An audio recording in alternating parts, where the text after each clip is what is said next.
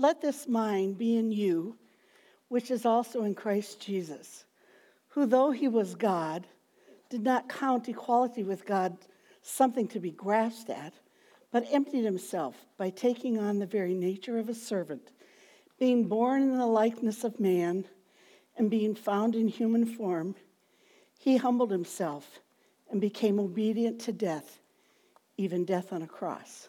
Philippians 2, 5-8. Good morning.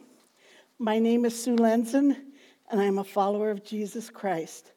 I have had the joy of being married to my husband, Don, for the last 54 years and 74 days. We have been blessed with 3 daughters, 3 sons-in-laws, and 8 grandchildren. I am still amazed at the blessings of a family that loves one another and follows Jesus. My childhood home was not quite like that. I was 10 years old when my mother took her own life. Our world kind of imploded for my brothers and myself. That was the draw for me to know God and try to find meaning and purpose for my life. I know that God works all things together for good, and I see that over and over in my life. Because of all the uncertainty in my early days, I was searching for stability.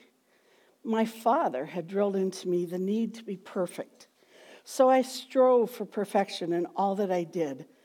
I never achieved it, but I sure worked hard at it. Working for excellence is a great goal, but being able to trust the work I had done to a holy God and let him use it for his glory was far better. What a relief to come to know the only one that was perfect was Jesus. When Don and I married, we told God that we wanted to have a Christian home. We didn't know quite how to do that, but God was faithful to us. Early in our marriage, we met a man of God, Bill Lemke, and his wife at a home Bible study. Bill took a look at Don and I and realized he had his work cut out for him. He chose to teach us how to walk with God, love the Word of God, and live lives of purpose serving God. Bill was a true father to us until he passed away a few years ago. We have had trials and troubles, but God has been faithful to us. He has carried us through hard times, sickness, struggles to meet the needs of a growing family. One time he spoke to friends to send us money each month. That money always helped carry us through for our groceries we needed. It wasn't a large amount, but it reminded us each month that God saw our need. We never had too much, but we never went hungry. When our situation improved, God spoke to our friends and said that was enough. Years later, they didn't even remember blessing us like that. These past 2 years have been a journey through new territory and learning to trust God more. In August of 2021, I was diagnosed with idiopathic pulmonary fibrosis. What is that?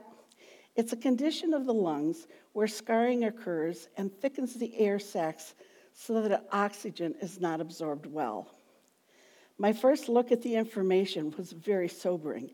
Life expectancy of 3 to 5 years. My doctors have told me to forget that timeline. I am trusting that God has all my days numbered. I can't add or subtract from that. I can believe that God has me in the palm of his hand and calls me to trust him. Back in 2016, a dear friend of mine had an aggressive cancer and asked me to walk through that journey with her. Her sole aim was to glorify God in her living and in her dying. She did.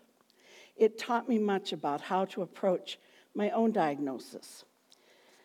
From April until September this year, I was battling a lung infection and saw my oxygen need go up to 5 liters per minute. During my last visit to my pulmonologist in October, I was asked to do the 6-minute walk without oxygen. I did it. The first time I took the 6-minute walk 2.5 years ago, I only made it 1.5 minutes without oxygen. My doctor has said I can now cut back to 2 liters of oxygen as needed. It's hard to understand what happened. Idiopathic pulmonary fibrosis is not curable, but progressive. We have tried to comprehend the change. The lung infection I had battled since April has finally cleared out. Is it the miracle of antibiotics, faith, prayer? People everywhere tell me they pray for me. I am blessed with family and friends that care about me and support me in prayer. John 9:25.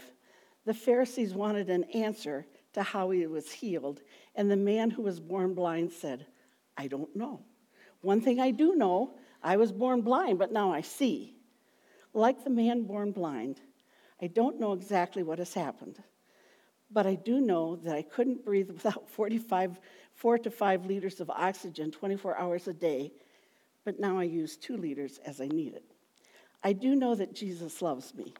He has a plan for my life, and my sole desire is to praise him and give all the glory to God. Philippians 2:9 and 10 finish.